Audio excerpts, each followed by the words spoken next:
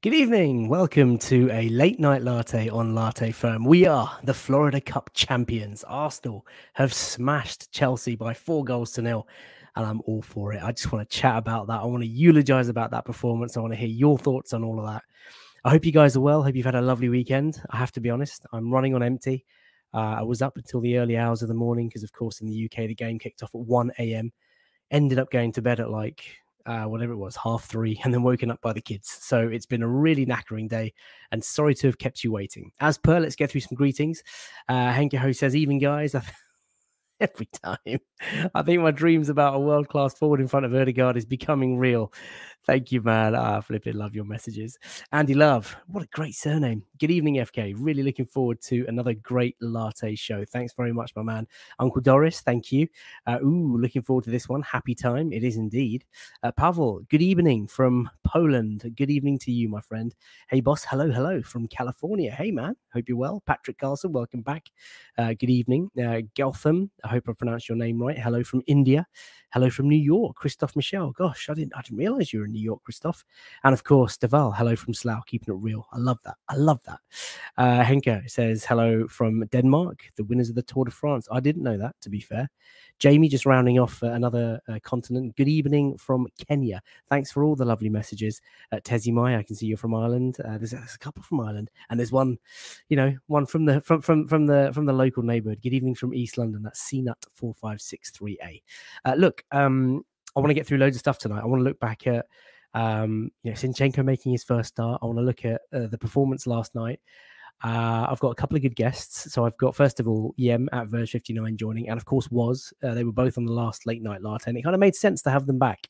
I've also going to be joined by a chap called Adam Tufts, who is an American Arsenal fan based overseas, who went to one of the few games that he's been to watch Arsenal. And I want to get a few minutes of what it was like, what the atmosphere was like, and what it was like seeing Arsenal beat Chelsea the way that we did.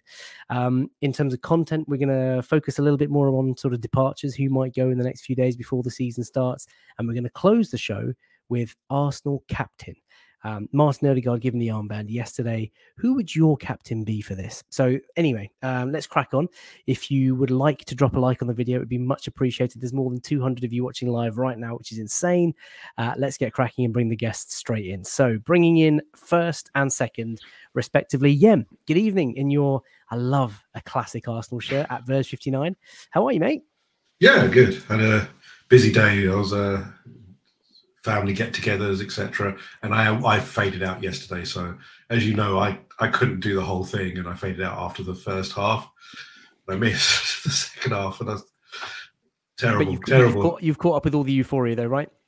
Oh, who did it? First thing on Twitter this morning was like, yes, highlights, general, what's going on? It's standard, isn't it? Love to see it. And welcome back. I know it's warm tonight. I know at the last show you very kindly didn't turn your fan on, and when we finished, you were like just a sweat ball. How are you feeling today, my man? You all right? Yeah, I'm good, thank you, mate. Yeah, I think I will end up like another sweat ball by the end of this one, to be fair. But we've got to enjoy the sun while we've got it, I suppose. Absolutely. Look, chaps, just before we dive into some of the slide deck, I want to bring in a special guest who's been waiting very sort of patiently in the background. His name's Adam. He's based overseas, and I tweeted earlier today just about, I thought the whole setup of the US tour, and in particular the atmosphere last night, was really good to see. And what sort of occurred to me was that there were probably Arsenal fans who have gone last night as their first game watching Arsenal live. And what a fixture, what a performance. And, particularly the younger fans, the next generation coming away from that ground thinking, bloody hell, that was special. So I want to invite Adam on. Adam's sort of sat in the back of the studio. So Adam, welcome to Latte Firm. Can you hear us loud and clear? Are you well? Yeah, I can. Thank you so much for having me. Oh, mate, it's a pleasure. Adam, where are you based in the US? So I'm actually in Orlando. I'm not from Orlando, but I currently live in Orlando. Awesome. And you said to me that this is, the second or third game that you've been to as an Arsenal fan? Is that right? Yeah, so I actually got to go to both matches, both the Orlando City and the Chelsea match. So they were my second and third matches. Wow. And so tell us, what's it like supporting Arsenal from overseas? Because, the chaps on this show, Yemen Was and I, we're very fortunate to live in the UK. We're very lucky to live close to the ground, and we've been blessed to have been able to go to Arsenal for years and decades almost, certainly decades between us. But what's it like watching from afar? And I suppose take us into what it must have been like going into the ground last night. Yeah. I think, having, watched, I mean, probably 90% of matches, missing midweek matches for work and such, being in the middle of the day. Having the ability to see the club up close, to see the players, to see the speed. There's so much that goes on, watching professional football in the States, and seeing these teams that play, Orlando City is the local team, going to their matches.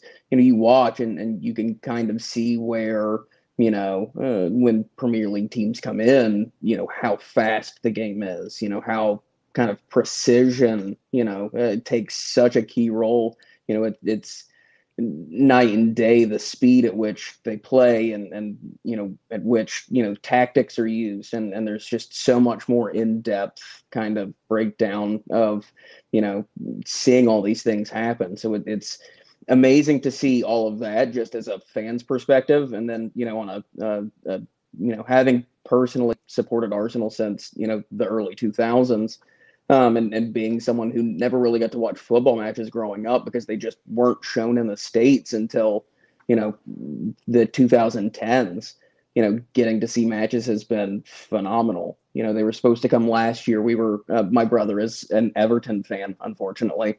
And, we were going to go see the matches when they were supposed to come last year. Unfortunately that never, panned out until this year. So, having the ability to go and watch these matches and seeing fans and like you said, some of the younger fans, I'm watching, kids 7, 8, 9, who are going, I get to see Odegaard. It's amazing to see, all these kids and full kits just having the time of their lives. Oh, I love it, man. And obviously, look, last night the atmosphere was electric. You could hear it on the television. I know it's a bit weird sometimes. I think you yourself were surrounded by a couple of Chelsea fans, and it's a bit sort of mishmash. But Yeah. I understand that it's taking place overseas, and people are just there for the occasion. What was it like in the ground? I mean, does it still feel surreal to you? Like you watch us on the TV. You've gone there and you're seeing the boys come out in their red and white, and like, did you feel like a kid at Christmas? Like, is it just surreal for you? It's absolutely unreal I mean, we were really close for the Orlando City match. So we were, right on the sideline, about the 12-yard line and, seeing the players come to and from and doing all that was amazing. And then last night we were sitting mostly in a Chelsea section, unfortunately, but there was a couple of splatters of red and white around and to see just the absolute elation to get to see the fans from a distance and get to celebrate with them, but then also getting to rub it in all of the faces of the Chelsea fans I couldn't have asked for better. Oh, mate, I'm really, really happy for you. And I suppose just before you kind of go, I mean, what are your hopes for the club? Obviously, the US tour is now over. We've got the Emirates Cup coming up this weekend, as well as the Charity Shield. Of course, we're not competing in that. And the domestic league starts in a couple of weeks' time. Are you optimistic going into next campaign? I have reservations as a normal human being of anything, whether it's sports, whether it's life, whether it's, anything. It took me 7 years to ask my wife to marry me. It was just I always have reservations about giving, full commitment to anything.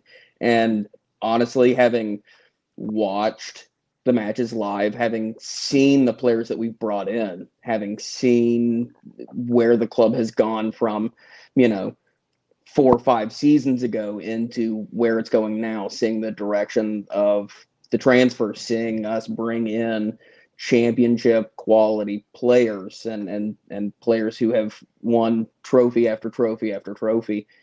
I'm truly optimistic. I'm pushing for top 4. I would love, obviously, to see us win the league. I still think that some of our depth in some of those positions, at right back and winger, just having some coverage, especially playing, in the Europa League this season, is going to be, more taxing.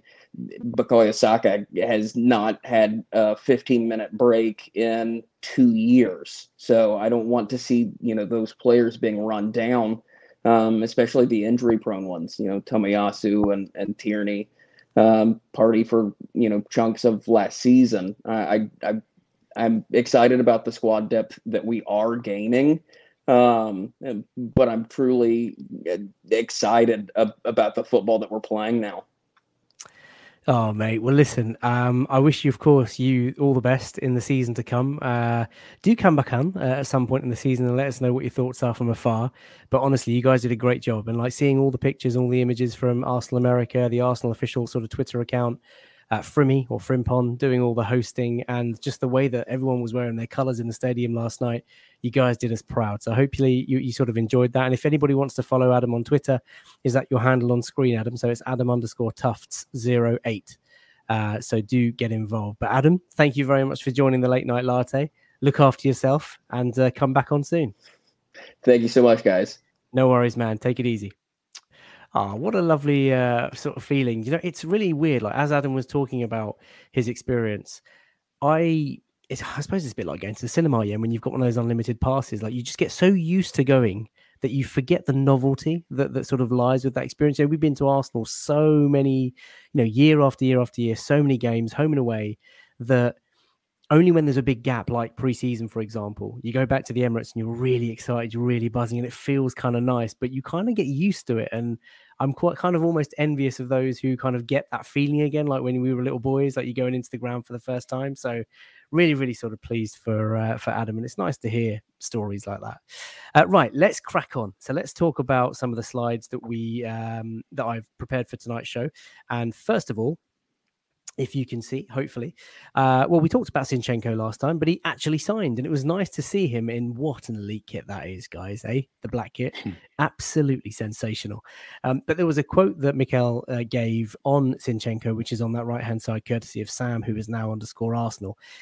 Arteta says that Alexander Zinchenko understands everything he wants, and he understands the process. We talked, chaps, both in the last Late Night Latte, that familiarity with the manager, so Zinchenko having the familiarity with Arteta as the coach, was really important.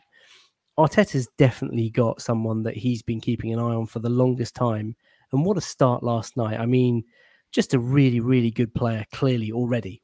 Starting with you. Exactly that, mate, and ultimately it's a sign that we looked at and we spoke about previously, that he sort of targeted someone like Lisandro Martinez. Didn't happen. He knew he had Zinchenko there, and that's exactly what he wanted. And as he said, he knows he can carry out the instructions, and he's just natural. He's technically gifted, long and short passes, comfortable tucking inside. He's just the perfect modern day fullback, and he's at the perfect age. Everything he's doing and adding to this group of players is for a reason. And he's creating an environment here where players are going to become a product of their environment. So you might have seen players in the past that have struggled, been surrounded by, a poor environment, but this now is different. You can see it's different already, and the players he's adding to it are not just technically in the way they play football. It's the characters he's adding as well, and Zinchenko clearly is one of them. And also he's been there and done it and won it. So at such a young age as well, relatively young age for a footballer, he's got years ahead of him, but he's done it, and he's going to bring that will to win, that mentality, and everything else along with it. It's just such a superb sign, mate. I can't sort of agree enough. And look, I don't want Arsenal fans to just start sleeping on Kieran Tierney, because we know that he's a great player as well. And obviously now Arsenal and Arteta have got the luxury of allowing Tierney to recover properly, because we know Tierney loves playing for Scotland. You can't knock a man's desire to play for his country. I rate that. I get that. You can argue that Scotland shouldn't have, meaningless friendlies in the middle of the season, but that's, that's not Tierney's fault. But I do think he needs time to just recover and to look after his body and to go through rehab when he gets those soft tissue injuries in particular. So really pleased that we've got Zinchenko. He's a top player. You talk about that 4 Premier League titles, and he's only 25. He comes from an environment of winning. He comes from an amazing school of thought. Pep Guardiola has been so successful there, and Arteta, of course, has been an insider there. And so, look, I'm really excited about what I'm going to see. And what I liked last night, the 3 boys, playing Ben White at right back, they kind of go into that sort of back three, and Zinchenko was tucking up in midfield, and it was just, he's so good on the ball. Like, he doesn't look out of place. And I know we talked about Zinchenko, whether he might be playing as a midfielder, and of course that'll be, the jury's out. We need to see that in so many more games, but what a touch. There's already clips of him going around on social media, playing that long ball across to Saka, pings into midfield. I'm just really excited, which is a good place to be. Yem, coming to you. Obviously, Zinchenko, in his Arsenal shirt and, meeting Gabby Jesus there and sitting next to the gaffer. He started last night, and this was the team news, of course, courtesy of Arsenal.com. So that was a team with some images again, courtesy of Sam, who is now _Arsenal. Yem, the starting lineup came out. It's probably as strong as we could have gone. Like we said, Kieran Tierney being injured, but Ramsdale was in goal. Ben White played at right back. William Saliba, and please fill your boots. Eulogize about him in just a second. Gabriel playing alongside him, with Zinchenko obviously playing left back. Partey and Xhaka, the middle two. Good to see those two guys back. And then, of course, you had Saka out wide on the right, Ødegaard sort of floating, Martinelli out on the left, and Gabby Jesus. When the starting lineup came out, Yem, were you surprised? Because there's a couple of comments saying, it was, even though it's preseason or not, it's Chelsea, it's an important game. Or is this absolutely the preparation that you kind of expected? No, I expected a strong lineup. I think it's with the first game at Palace in mind. I don't think there's any surprises. He went as strong as he could because it's Chelsea. Regardless of how they started, it's still the best. And I said it in a few of our podcasts. This was the acid test. No disrespect to Orlando and actually to Everton as well, but Chelsea were not far away from us, and they have a better level of players. You want to test where we are as a team, and how good are our new players, because the Orlando team, that was a PR exercise to me and a fitness exercise. But Chelsea is the one where you say, look, let's try how we're going to play in the season, see how we do against top level opposition, etc. So I was actually really pleased. I mean, obviously there are a few absences that I would have said, is Ben White going to start over Tomiyasu? That's an interesting one, because Tomiyasu's injury record is causing problems now, because before, when he wasn't as injury prone, you'd say, yeah, he'd start all the time, but can you rely on him? It seems like he plays half an hour and he falls to the ground. Tierney, again, that's a different story. And with Zinchenko there, as was mentioned, we are now, we've got a better competition for players. So it's great. I thought I was really happy with the lineup. I wanted to see us at full strength. I wanted to see us go at Chelsea, and we did. And we can talk about that in a minute, but really happy with the lineup.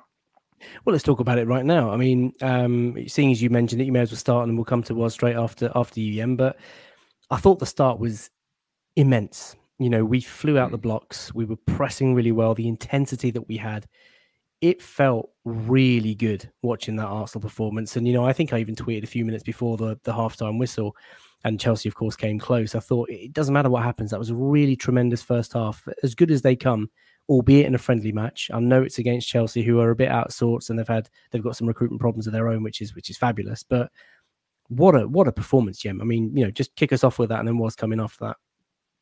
Yeah, look, we can caveat that with it is a friendly, but the intensity was there. Conor Gallagher and all the players were straight in at us, so the intensity was absolutely there. It doesn't matter if they haven't got their ideal lineup; they still had a very strong lineup. You don't put Jorginho, Conor Gallagher, all these players in. Obviously Koulibaly came in the second half, but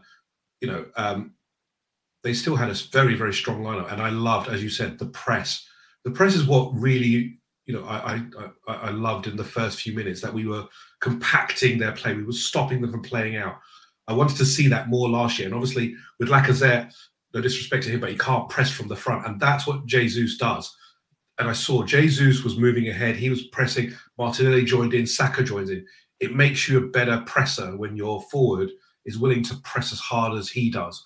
And that's what Arteta wants. He wants someone to lead the line, to press hard, and to inspire the others to say, look, press up. Because the more we do that, the better we can, get the ball in the thirds that we want. And that's what we did yesterday. The first few minutes, we were getting the ball in so many good areas. And it was really nice to see how, mistakes, etc. We, again, caveat that with it's preseason friendly, but we were getting the balls off them from silly mistakes, and I love that. Conor Gallagher looked really ordinary to me. I thought, just speaking of Conor Gallagher, and as I come to you now, I mean, I thought Chelsea started off a bit physical. I mean, there were 5 or 6 fouls in the first 3 or 4 minutes, and I thought, hang on, is this just them being Chelsea, or are they just that off the pace? Because we were quick, we were moving the ball around quick, the players looked sharp, our ball control at feet really, nippy. Bukayo Saka getting fouled and tripped, and Conor Gallagher, like you say, dragging players back, pulling players back, just really looked sort of second best. And then, of course, we took the lead with a fabulous goal. I mean, was coming in, the start of the game, the style of the game, the intensity, was everything just about right for us?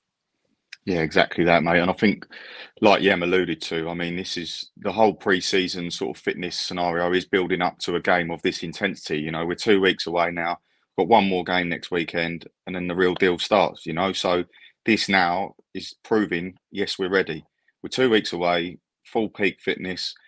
And what a start. I mean, you right from the start of the game, just everything we do looks structured, it looks instructed, and it looks managed.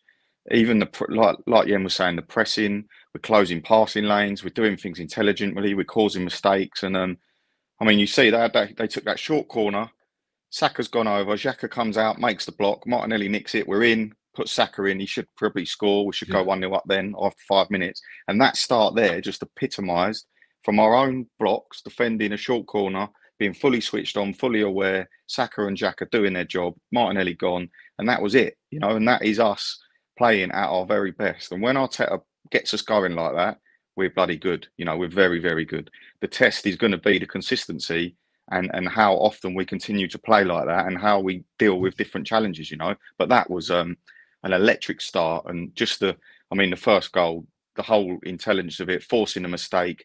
Xhaka is fully aware exactly where Jesus is, and the most impressive thing is, and it's great to have Adam on and the guys from America, but one thing I would say, it's the first time they've seen a striker live for Arsenal in about 2-3 years. We've actually, you know what I mean? I was wondering where you were going with that. Yeah, so to be fair, they should be very happy because we've been starved of one for ages at the Emirates, every single week. But it's a short, subtle movement to get himself back on side. When you watch it, he just steps to the left. Sorry, it was his right, but it's Xhaka's first time ball and he's in. But that little subtle movement keeps him on side. But that's just a natural, that's what the best strikers naturally do. And the finish is just a joke, and to be honest with you, mate, it is. It's a brilliant finish, and nonchalant. Yeah, indeed. you guys will know that Gabriel Jesus took a bit of criticism when we announced the signing that he's not a proven goal scorer. He hasn't played regularly up front in a team that doesn't have a striker. Always lived in the shadow of Sergio Aguero. I understand all of that. And perhaps actually as an outsider in, had he have gone to Chelsea or Spurs as an outsider looking in, I might have joined that bandwagon. But the guy looks a killer. I mean, that goal is beautiful, that he makes it look so easy. And let's not forget, I mean, it's a Chelsea team. Mendy's not a bad goalkeeper by any stretch, but he's made that look easy. And of course, once we go 1-0 up, the confidence is flying through our veins, wouldn't you say, Was? Yeah, it's exactly it. Confidence is high at the moment, but everyone knows what they're doing. And even when changes are made, that's when you can see that's a big difference from what we had previously. But like last season, when it was going good and we had our first strongest 11 there, you could see what we was doing. It's when we didn't have that, it all fell apart. Now, that's what I'm saying. The biggest test going forward is going to be, can Arteta make the right decisions when it does fall apart, when it does get tough? Because last year he didn't. And hopefully a year later, with the additions we've got, we're going to move forward, and then we really do become competitive, really competitive. So it is exciting times. The acid tests will come. But even earlier on in the season, we're going to deal with, obviously, the right-back situation at the moment. Looks like it's a bit of an uncomfortable one. That's already a question mark. He knows himself, which I really loved. Obviously, he done an interview after the Zinchenko signing and said, look, we're fully aware there's still areas of this squad which are under strength, and we know that. But we can't do it all in one go. And we've moved ourselves now into a position where I think we're going to be way more competitive this season. And it's very, very exciting times. Very exciting times. Just on the right back, do you think he's maybe a little bit more relaxed about that, given Benny White played pretty well last night and he's got the choice of playing Ben White at right back? Do you think he's a bit more relaxed about that, knowing that Tomiyasu can come back? Cedric's obviously there in the background, but it's not as much of a priority as it was to get someone in for Tierney, because obviously, we've been lacking and Tavares just isn't quite at that standard yet. I don't know. I think like we said about last time. I was saying about the Burnley game last season. It's just that bit of outlet that it takes away from having, and it's fine. Like we said, tactically, you can see him tucking in, almost becomes the free with Zinchenko going higher, but it does at times when we was playing like that, it becomes a bit repetitive, and it's quite easy to defend against if you're not on it. So not having that option at right back that can get wide and get high. I mean, old Cedric Beckham at the end there, that was an outrageous cross, wasn't it? So technically he's very good, but he lacks in a lot of areas, Cedric. So I think that right hand side without Tomiyasu fully fit could be an issue, but let's hope that whoever deputises for him and whoever covers, it isn't going to hurt us too much, because last season, like you said, losing Tierney and Partey, that was, a hammer blow, absolute hammer blow. But this season, I'm hoping that obviously Zinchenko has solved that whole left side issue. He's going to be incredible this year. And whoever steps in at right back when they need to, hopefully they do a job for now. I do think long term we will invest. But yeah, and obviously all over the pitch, we're sort of looking a lot stronger, barring obviously Thomas Partey is probably the other really standout issue if he gets injured. But it's I'm itching, to be honest, mate. I can't wait. No, Can't wait for the real stuff. I can tell in your voice. Yeah, I'm coming to you. So obviously, look, 1-0 up, delicious goal. Gabby Jesus, just brilliant. Second goal was just tasty as well. I mean, Martin Odegaard, what a finish. Did that come as a surprise to you, Yem, or were Arsenal firmly on top at that point? No, Arsenal were firmly on top. It was just the manner in which the goal came, in that the crispness of the passes, that mistake from Chelsea, fell to Partey. Nice little ball through. Martinelli. I have to eulogise about Martinelli through that game, because from the first minute, he was bang on it. The speed, that first counter-attack, I was just like, whoa, dude. There's a level. He's gone up a level. We knew there was more levels to come, but this season, I'm hoping that, he hits those heights that we want and gets more goals. But the speed was absolutely rapid from him, all game, and the intensity, amazing. But back to the second goal, the awareness as well. Some people are talking about he doesn't lift his head up. I'm sorry. That was a perfect example of looking around, seeing Odegaard there, ball in, and the technique on Odegaard's goal was mwah. It was beautiful. It was a lovely finish. And do you know what? That's one of the things that I really want to see him do more of this season, just getting on the score sheet. He finds himself in some really good positions, and we've seen players in the past who are, let's say, they lean towards or they prefer giving assists all the time. And I don't mind that, but I just want to see him be a bit more selfish, a bit more ruthless, and a bit more devastating when he's in front of goal, and really get those double digits. Go on, yeah. The thing is that the modern day central attacking midfielder is templated against the best one out there, which is Kevin De Bruyne. De Bruyne gives assists and goals. So in order to be that elite level, you really do have to have both in your locker. And that's what Martin Odegaard's got to do this season. He's really got to be able to, take games by the scruff of the neck, because in some big games he has gone missing. That's just the facts. So he has to find that level there.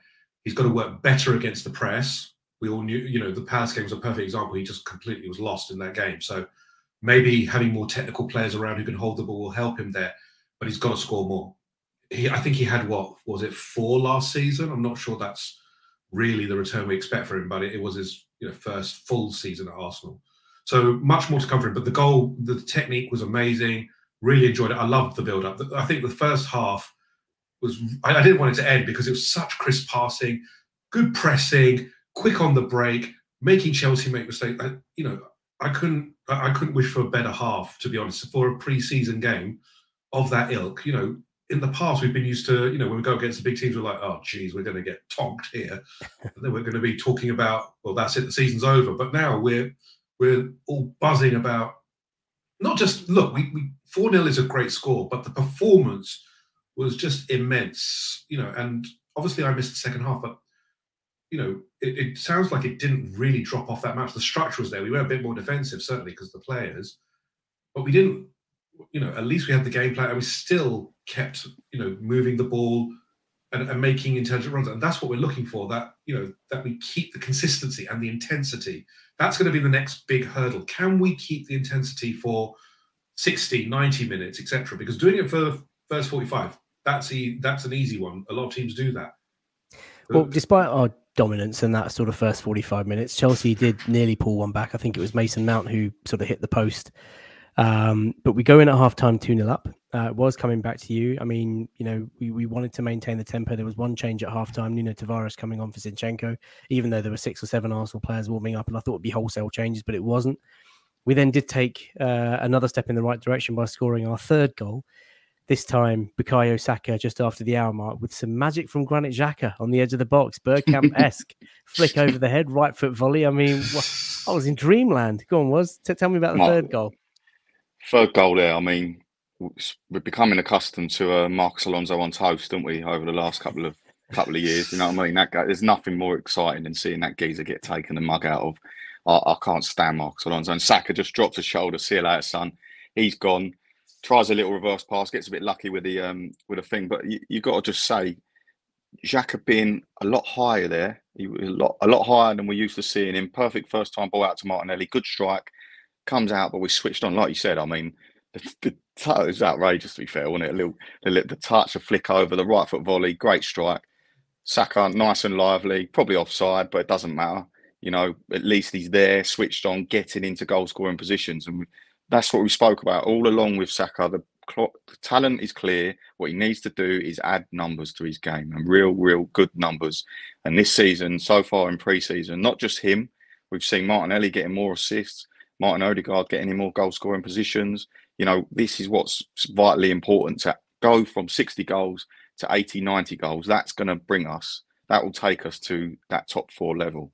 Our defence is looking ridiculously strong.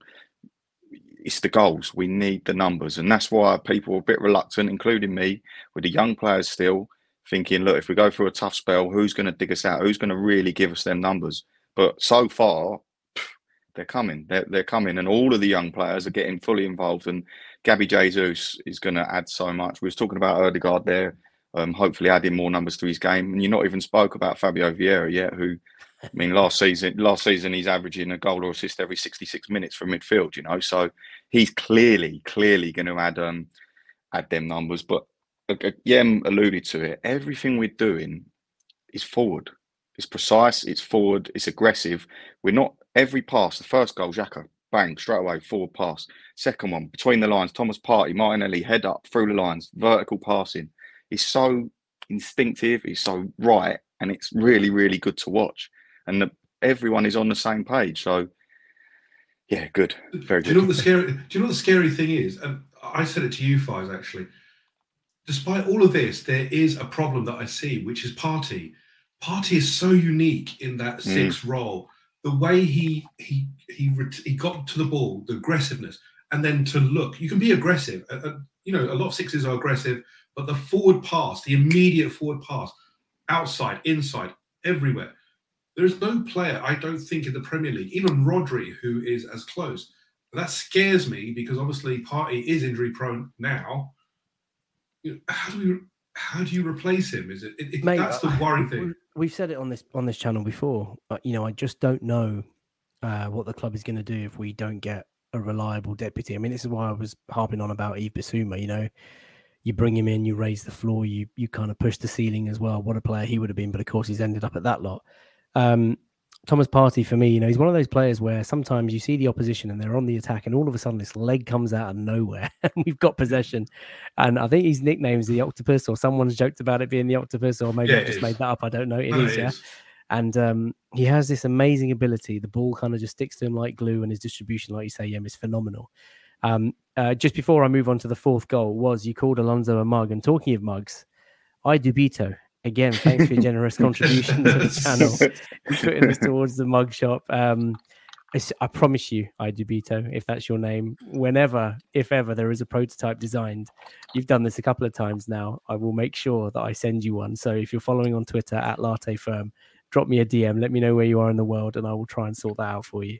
Right, on to the 4th goal. It was, you joked, Cedric Beckham, but what a bloody cross. And young Sambi Lokonga on the end of it, using his, on the end of the cross and heading it in, just a beautiful goal again to get, to go 4-0 up.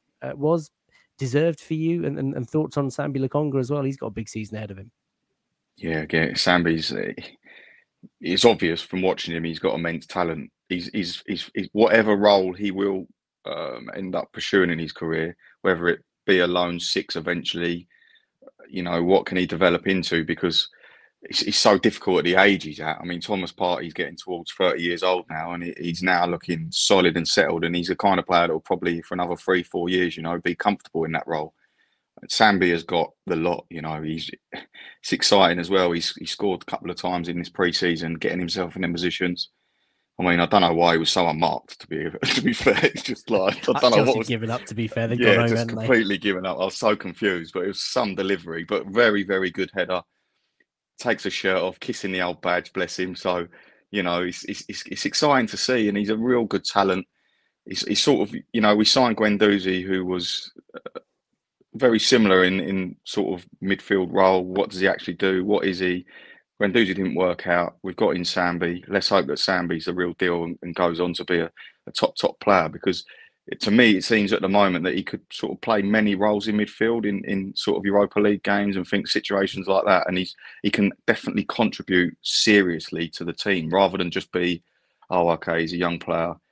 He looks like he has so much to his game. It's just where he eventually fits in, But at the moment, there should be no pressure on him. Sorry to interrupt, but there's a popular comment coming through. I mean, Partey obviously is the one that worries Clement Odorinde the most, but also me, you, and Yem. Yeah. In that situation, I'm no tactician, but presumably, does Arteta then shift to a 4-2-3-1 and play maybe two midfielders instead of that sort of lone six when Partey is injured or banned or whatever? And could Lokonga in future develop physically, mentally, tactically, and maybe take on that role as his own? Yeah, he definitely could in the future. I think against lesser opposition, I know people won't like it and they think Xhaka gets exposed and things like that, but Rodri has got no speed, no pace. But what Rodri can do is conduct a game of football, and Granit Xhaka can do that. He can stand there with the pitch ahead of him. He can see what he's doing. And as long as you're not making him cover distances like we discussed the other week, we've seen it too many times, him chasing people down. You can't do it. He cannot do that. So I think probably for a good sort of 80% of matches, we should be very ball dominant, especially at home. I don't see there being a major issue playing Xhaka and then the 2-8s, because we've got many, many options to play in the 2-8 roles. But it's the big games. If you look a lot of the time last night in a Chelsea game, they were side by side, Xhaka and Partey. It becomes, a 4-2-3-1 rather than the sort of the 1 and the 2. And it's very flexible in game. And that's what I was saying about Xhaka at times was getting high, like for the third goal where he was across and playing out to Martinelli. But then when you watch us defensively, he was tucked in alongside him. So it's very flexible there. But it's just, you're not going to replace Thomas Partey, and you're not going to be able to replicate anywhere near to the level he does. But what you can do is, as a team, you can manage the situation. And yes, okay, if we've got Granit in there, we might have to be a little bit less expansive and a bit more compact. But I think we'll be fine against a lesser opposition. It's just when you come into the big games against the big sides, away from home, under the cosh, you don't want to leave Granit in there on his own. So as it stands, if we've got no one... Go on, yeah. Sorry, mate.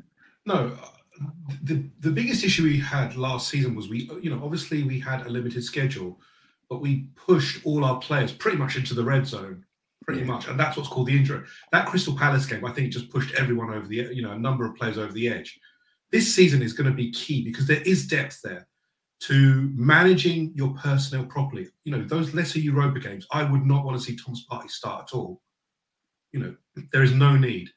You want the big games and you want those, those mid-table games that you think, look, I'm going to need Partey here to really anchor that midfield. But a lesser, someone in Kazakhstan, I would not even ship Partey out on the plane.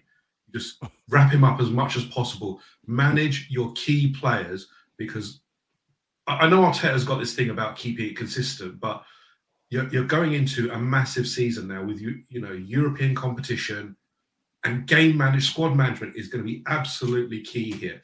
And who your injury-prone players are. Saka needs to rest as well. I don't think he's had a proper rest at all through pre-season. I think, and he still doesn't look, I would say, 100%, to be honest. Excellent point, Yem. Squad depth is really key, and I think it was James Wright who mentioned a couple of minutes ago about, not necessarily about Partey, but this game, this performance. I know you can look at that bench, but we were without Tomiyasu, Tierney, Smith Rowe, Fabio Vieira, who hasn't even played for us yet. like last season, we did have a very thin and young squad. And by adding these really quality players, you're supplementing what was a pretty decent squad now, and it's going to become bigger and deeper. And of course, we've got the 5 sub options. But you're right, Europa League games, as someone just said in the chat, until the knockout stages, the late knockout stages, it's pretty much League One football. Just wrap up all your players, don't even get them to travel. Rotate heavily, play some of the youngsters. And then play Lukonga. Towards the end. Lukonga, it's perfectly set up for Lukonga to get regular games, weekly basis, and Nketiah weekly basis. This is where we're going to be using these players, and that's guaranteeing game time and development time. Not in throwing Lukonga in against Liverpool last season. What did you expect? I don't know what people expected. Give him time to build up his stamina, his knowledge of the game, etc. That's the perfect one. I've eulogized about him so much. There's no point in talking about it anymore because, maybe it'll happen. It's the undercover. The undercover. Edu has said I like him, but nothing's happened. Nod, wink, wink. Well, let's see what happens. Just quickly before we move on from the Europa League situation, I think we have to be careful that we, yes, we make changes, but we need to keep players engaged and ready. You can't. People like Nketiah, if you make wholesale changes, I completely agree with the sense that it says certain players that they do not kick a ball in that competition. And I get it. I completely get that. But you need to keep players engaged and ready to come in because at any stage in the season, someone could get injured. And if it's the same 11, like Arteta's sort of been operating over the last few years, he's very reluctant to change anything. But you see it when players come in. Some of them don't look engaged. They don't look ready. They don't look and feel. And that's one thing I'd say about this tour.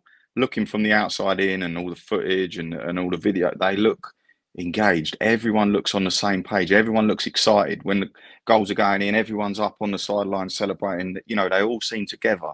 So, and I just think fitness-wise, especially sort of attacking players, give them the opportunity, keep them going, keep goals coming in, keep goals and assists happening. And if they're not engaged and they feel like, I'm never going to play, I'm never going to start, that's why the best teams, they always do it. You look at what Liverpool do, with their rotation. Man City do it with their rotation. You have to keep.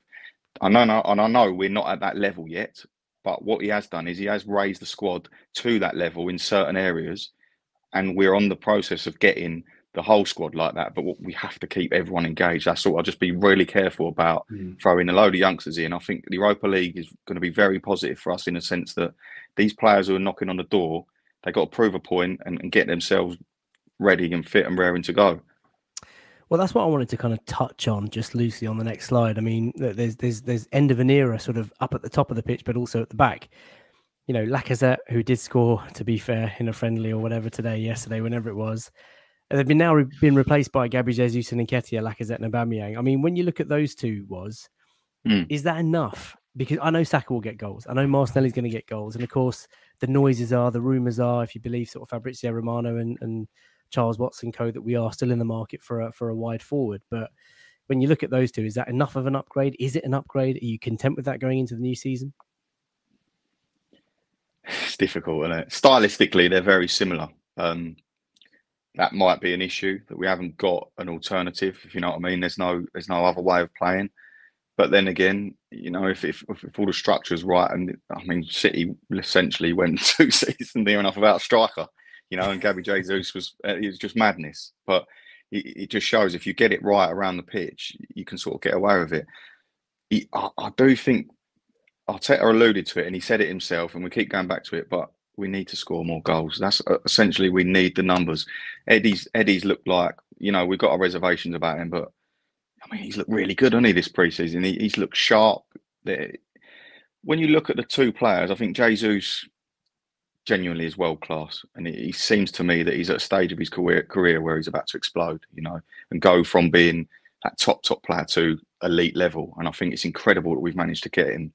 And although it's probably not, there probably weren't as much excitement as when we signed Aubameyang, but it genuinely is a bigger signing. I think it is. He's 25 years old. He's going to give us his peak years of his career.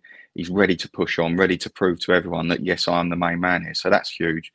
Never been a massive fan of Lacazette. So I don't think it's a loss, especially at this stage of his career. Thanks for the service, but, we're done there. So Can Eddie stay hungry? Can Eddie keep involved and keep there and getting goals? Probably, but do we need another? Yes, I think we do. But you know, we've got all these young kids, and like we keep saying, if they press and give numbers, we'll be fine. Because you said there about the wide forwards, we're adding more goals from midfield.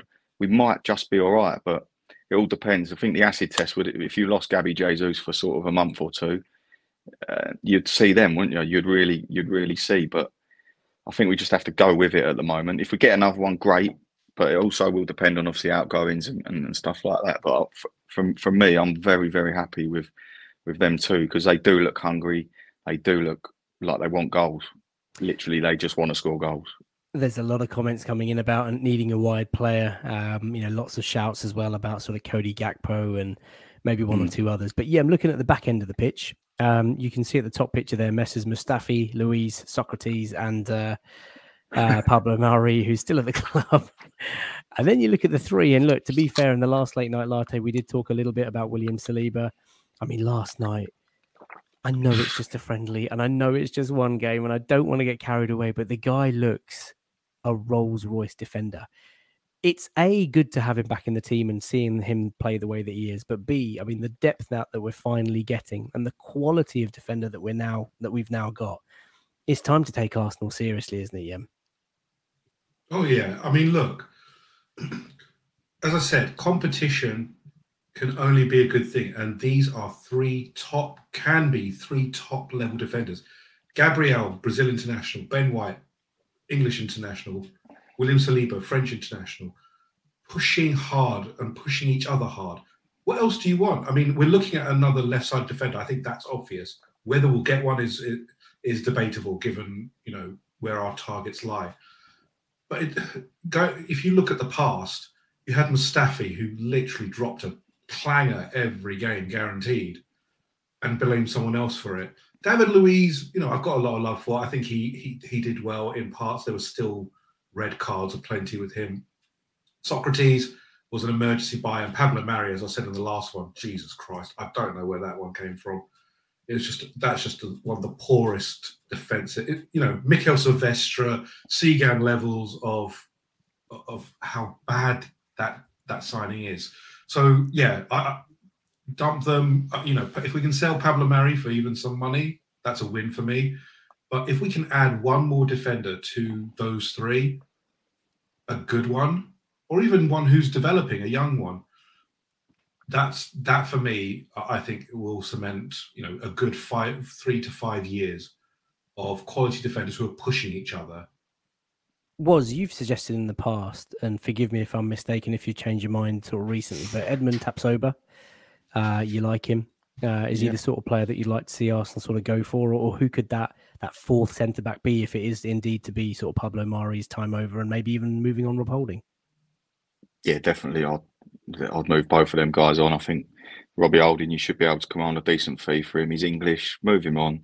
No hard feelings against him. He's just not that level, and it drops so much. I think Tapsoba might be difficult now. He's becoming a bit more popular. There's an absolute man-mountain of a defender at Monaco, French under-21 captain, Benoit Badiashile. He, for me, like if I could get him, 20 years old, absolute beast of a man. Very, very similar stylistically to Saliba, So I think Monaco, a selling club, he'll be attainable. And if it ain't now, in a couple of years, he's going to be, a massive club anyway. So something like that would be a great move. But yeah, that left centre back is important.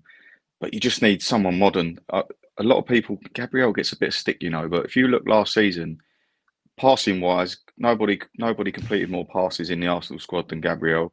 And also, there's if you look at the passing maps for the season, the biggest output is at left centre back. That is where we use the ball the most. And a lot of the times when you watch us build, a lot of the progressive passes come from that area of the pitch. So it's vitally important that we get someone stylistically that will fit in there. And I think, like you obviously with a breakdown with Martinez, and you see that's what they're aiming for. We're signing players for a reason. We're not just going, like Yem said, he'll be all right. Pablo Mari, okay, he's left-footed. Yeah, let's buy him because he might be all right at left centre-back. It's not like that anymore.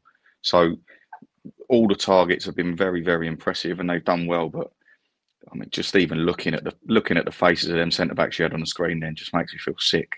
Makes you realise, doesn't it? Like even We've now, been just through a lot. we have, mate, and just how comfortable these new guys are on the ball. It's so important to the way we play. And even with Aaron Ramsdale, he's so important that the solid with a base and the structures there. It's all well and good having tactical knowledge and being aware, but if you can't bloody implement it, it's pointless. Whereas these players, they can do it, mate. And they're only young, they're only improving. They will make mistakes along the way, but it's exciting times.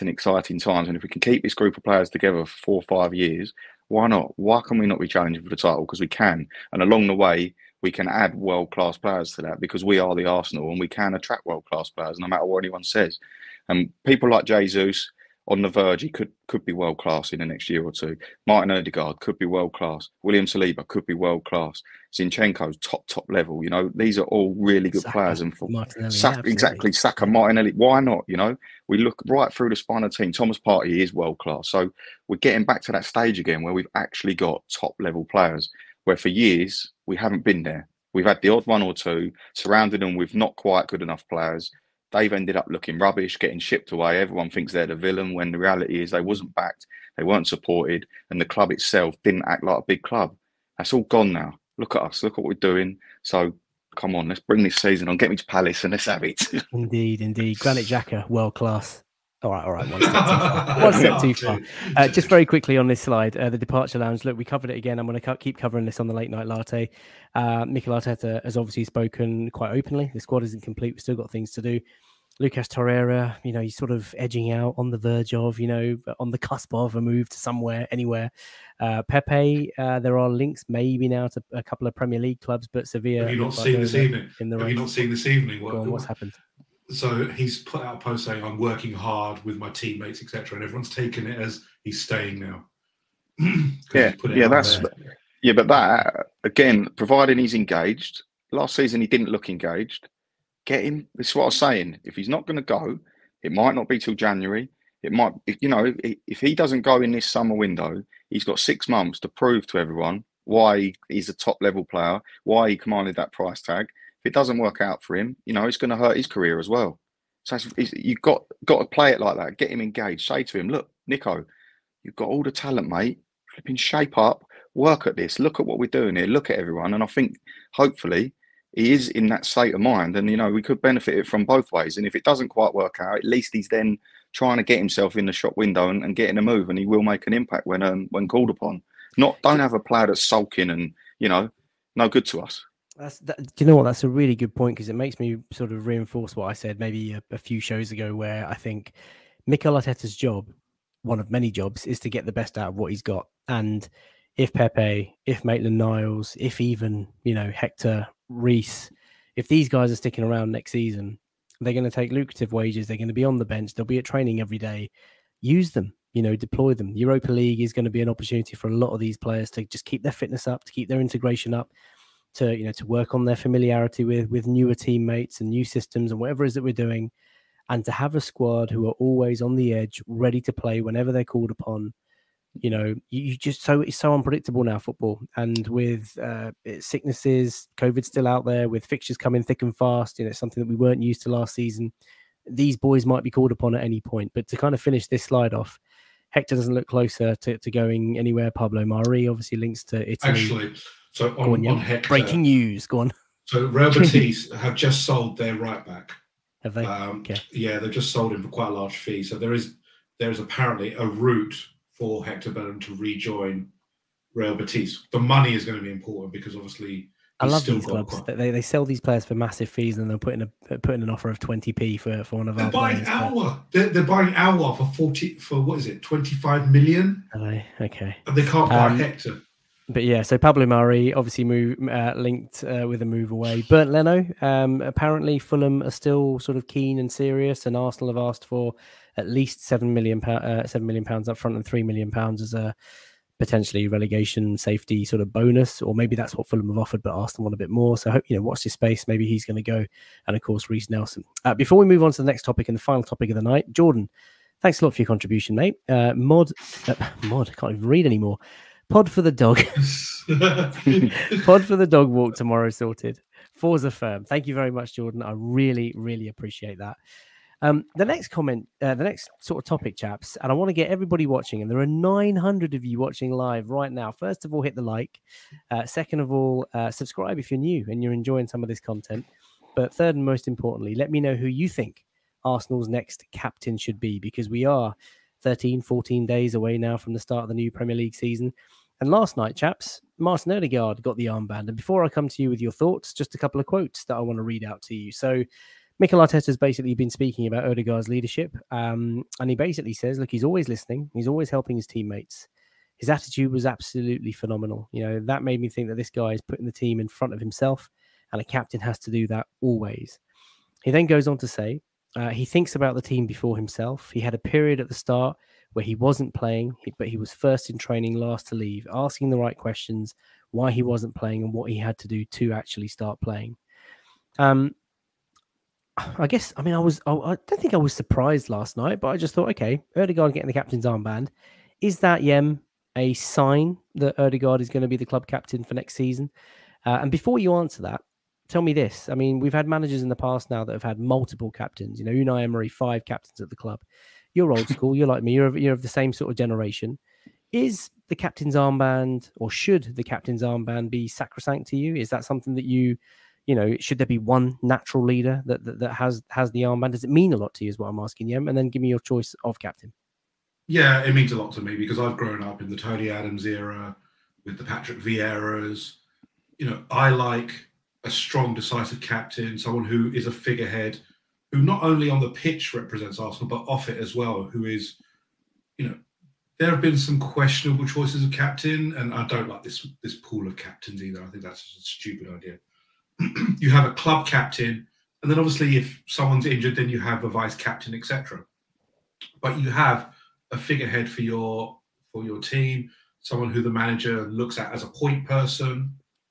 It's natural, and to me, I don't see that changing. For me, Odegaard seems to be the one. I think it was between Odegaard and Tierney. I think Tierney's injury problems are probably leaning out of that. Maybe he'll be vice captain, but maybe Granit Xhaka vice captain in a light role because of his experience. But Odegaard to me seems like the player that Arteta trusts heavily on the pitch, off the pitch. I think he's the captain of Norway as well. He's got the experience, international captain, club captain.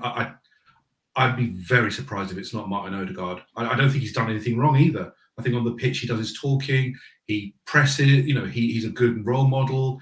He's not a shouter or talk, but he instructs people well. He notices things. I'm pretty happy with it. I don't see any downside towards it. I think everyone says he's young, but he's got the experience. He's the captain of his national team. If they didn't think that he was worth it, then, you know, why would they put him there? I think Arteta's a sound person as well. I think he's looked at it and said, look, this is the one that's going to drive me for the next couple of years. We've got a young team as well. So you need someone who, A, has felt the pressure of, you know, of that high level, which he has at Real Madrid, but also is going to be able to say, look, I'm hungry enough that I'm driving us forward. So I'm happy with that. I wouldn't be at all unhappy with Odegaard being our captain. I think the feedback from the comments is fairly unequivocal. I mean, apart from one shout for Bellerin, which I thought was quite amusing.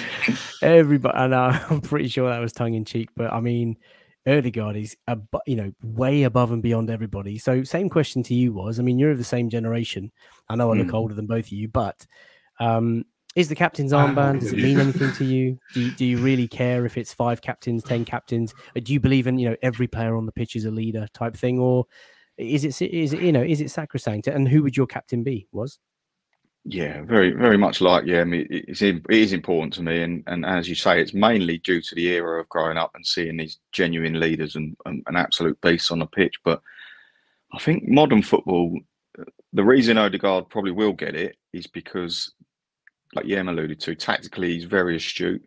He's almost on the pitch manager, if you kind of get what I mean. You can see him working things out, and he's always first over to the touchline to talk to Mikel. I think the nice thing, looking through our squad, the personalities that we've brought in and the players that are there now, there's many leaders now. You know, there's not... Granit Xhaka, for me, is the most natural captain on there. His position in the team is not guaranteed. So that's a situation there where, and obviously with the past scenarios, with everything that's happened in the past, that might not be the best decision. But I actually think as a player and looking at someone and what they bring, he's, you know, always there, stood up. But if you look through even I look at people like William Saliba, mate. I mean, I'm not being funny. He just oozes, you know, he's a young kid, but my God, he just looks like a man mountain. But it's like Van Dijk was not captain Liverpool, you know, and he's a huge leader. If you look right through the team, you've got Ramsdale, who's you know, he's a fully grown man who, you know, he's loud, brash, he's involved. Zinchenko looks like he can do it. KT as well. William Saliba, Gabriel's a big man in there. Thomas Partey plays like a captain, maybe not loud enough, but, you know, the way he carries himself. All throughout the team, you've got players that can stand up and be counted there. And it's what I was saying to earlier. They've gone out and targeted types of players, but also types of people. It's like bringing in Jesus and Zinchenko that have been there, done it, won it, you know. There's equivalent players on the market that haven't had that, you know, and they're not the certain type of people. You can see already the way they fitted straight into the team. So I think whoever does get the armband, I think it will be Martin Odegaard. And for me, it's fine. You know, I used to be, you'll always dream of having another Patrick Vieira, another Tony Allen. But, you know, I don't think in modern football, these players kind of exist anymore. They're very few and far between. But what you have got instead is very tactical, very knowledgeable footballers that can carry out instruction and make things happen on the pitch. But if you look right throughout the team, you want to see everyone, and they do. You know, they don't let each other off anymore. When things happen, you know, people they get stuck in, they get involved with each other. So again, it's promising. We've got the right type of people in the squad, the right type of players, the right type of personalities, and whoever gets the captain armband, I'm not too concerned because I just think we're onto something here. Don't forget as well, there are still a few players. So Zinchenko is the captain of the Ukraine. Yeah. You know, Granit Xhaka I think he is the captain of Switzerland. Yep. You know, you've got players there who have either had the responsibility. Kieran Tierney has had the responsibility. He was captain of Celtic. Is Tomiyasu captain of Japan? Have I just made that up? No, he's not. Damn it! Wishful thinking. Partey's the vice captain of Ghana. You know, there are natural leaders already there. But obviously, in choosing a figurehead, I think he's gone with someone who the squad will work with because respect, but not ruin the structure. Because Granit Xhaka, as a senior player, I think people do look up to him. Rob Holding seems to be someone who everyone integrates with. There are different facets, but as a figurehead, as someone who you're going to put out in front of the media, who will speak well, who will, you know, project the club, I think Martin Odegaard is a fine choice. I think he's, as an all-round package, without the baggage as well, because unfortunately Granit Xhaka would have been the captain, but unfortunately history unfortunately will never let him do that again. Well, look, Odegaard is a clear face. Sorry, were you going to say something? Just one. I've only got one slight reservation about Odegaard, is in a sense that last season he did go missing on quite a few occasions, you know, in certain games, and it's no slight on his ability, and it probably was more down to the way we played as a team and things like that. But he does have the tendency, and I think that's also due to his young age. You know, he does have the tendency to at times disappear on the pitch. But when we're good, it's 9 times out of 10 because of him. So yes, that's why he's playing such a vital role. Just hope that as he's getting more and more experience, them games become few and far between, because when he drops deep and gets involved and builds play, he's an absolute monster of a footballer. Just to sort of finish off the debate, I'm going to chuck a couple of names at you and just to see if they can sway you. Because sometimes, you know, you can't always remember the squad off the top of your head. But, you know, if you're looking, I mean, Ramsdale was, you just mentioned about a leader. I've never really been too keen on goalkeeper sort of captains, but he is vocal. He is, you know, he shouts instructions all the time. He commands respect, and he's got a great relationship with his back five. Ben White, you know, a lot of people have maybe put him as a candidate. William Saliba, I mean, like you say, he's got this awesome aura about him. You know, the deep voice, the imposing physique. If you look at his photos, he's already a meme, isn't he? If you look at his photos, like literally, he just looks miserable, grumpy, and angry in every photo. There's a photo that I'm going to tweet after this, right, where he's just doing his boots up, and he looks like he's going to like tear his boot apart. I mean, that's what I like to see. But, it's the voice as well. It's the voice as well, isn't it? As soon as he talks, it's ridiculous. It's like, dude. I would just, you know, be like, what? You know, Granit Xhaka, he has been a leader of sorts and is obviously international, you know, captain. Gabby Jesus, could he be such Zinchenko? Could he come in and captain of Ukraine? And then the sorts of players that we're looking at: Cody Gakpo, captain of PSV, Sambi Lokonga, as people have mentioned, captain Anderlecht before he joined Arsenal. So, yeah, look, this is all part of the profile of player that Arteta's going for. And there's been a few comments in the chat as well that I wasn't able to share because the tick is moving quite quickly. But someone said something about Arteta's obviously the coach off the pitch, and Ødegaard is the coach on it, and you need coaches on the pitch these days. When you're up against the wall, you're up against adversity, and the team isn't going in the right direction. You need those morale boosters, the guys that can G up the troops. And Martin Ødegaard for me is one of those players. Go on, Jim. It's not only that. The game has evolved in that.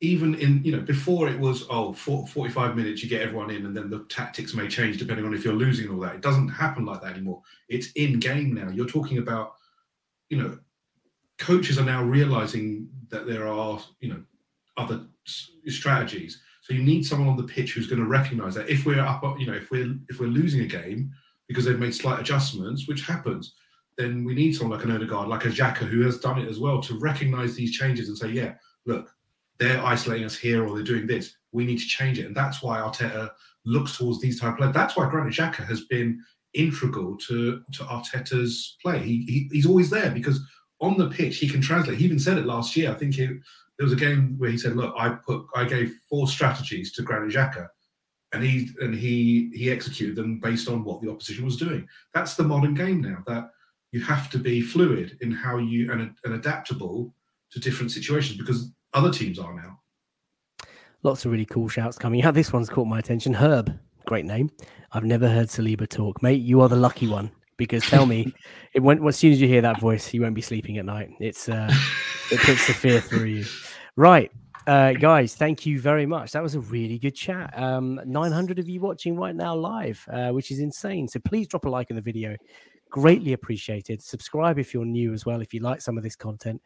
Yem may I thank you? It's been a real pleasure. Yem is on Twitter at Verge59. You're on Twitter at Arsenal. Thank you, chaps, for making the time on this Sunday night. And there you have it. Arsenal have demolished Chelsea in a pre-season friendly. We've won the Florida Cup, champions of Florida. You'll never sing that and all that. We've got a few days off now. Back to London Colney. Maybe a bit of transfer activity. We'll see.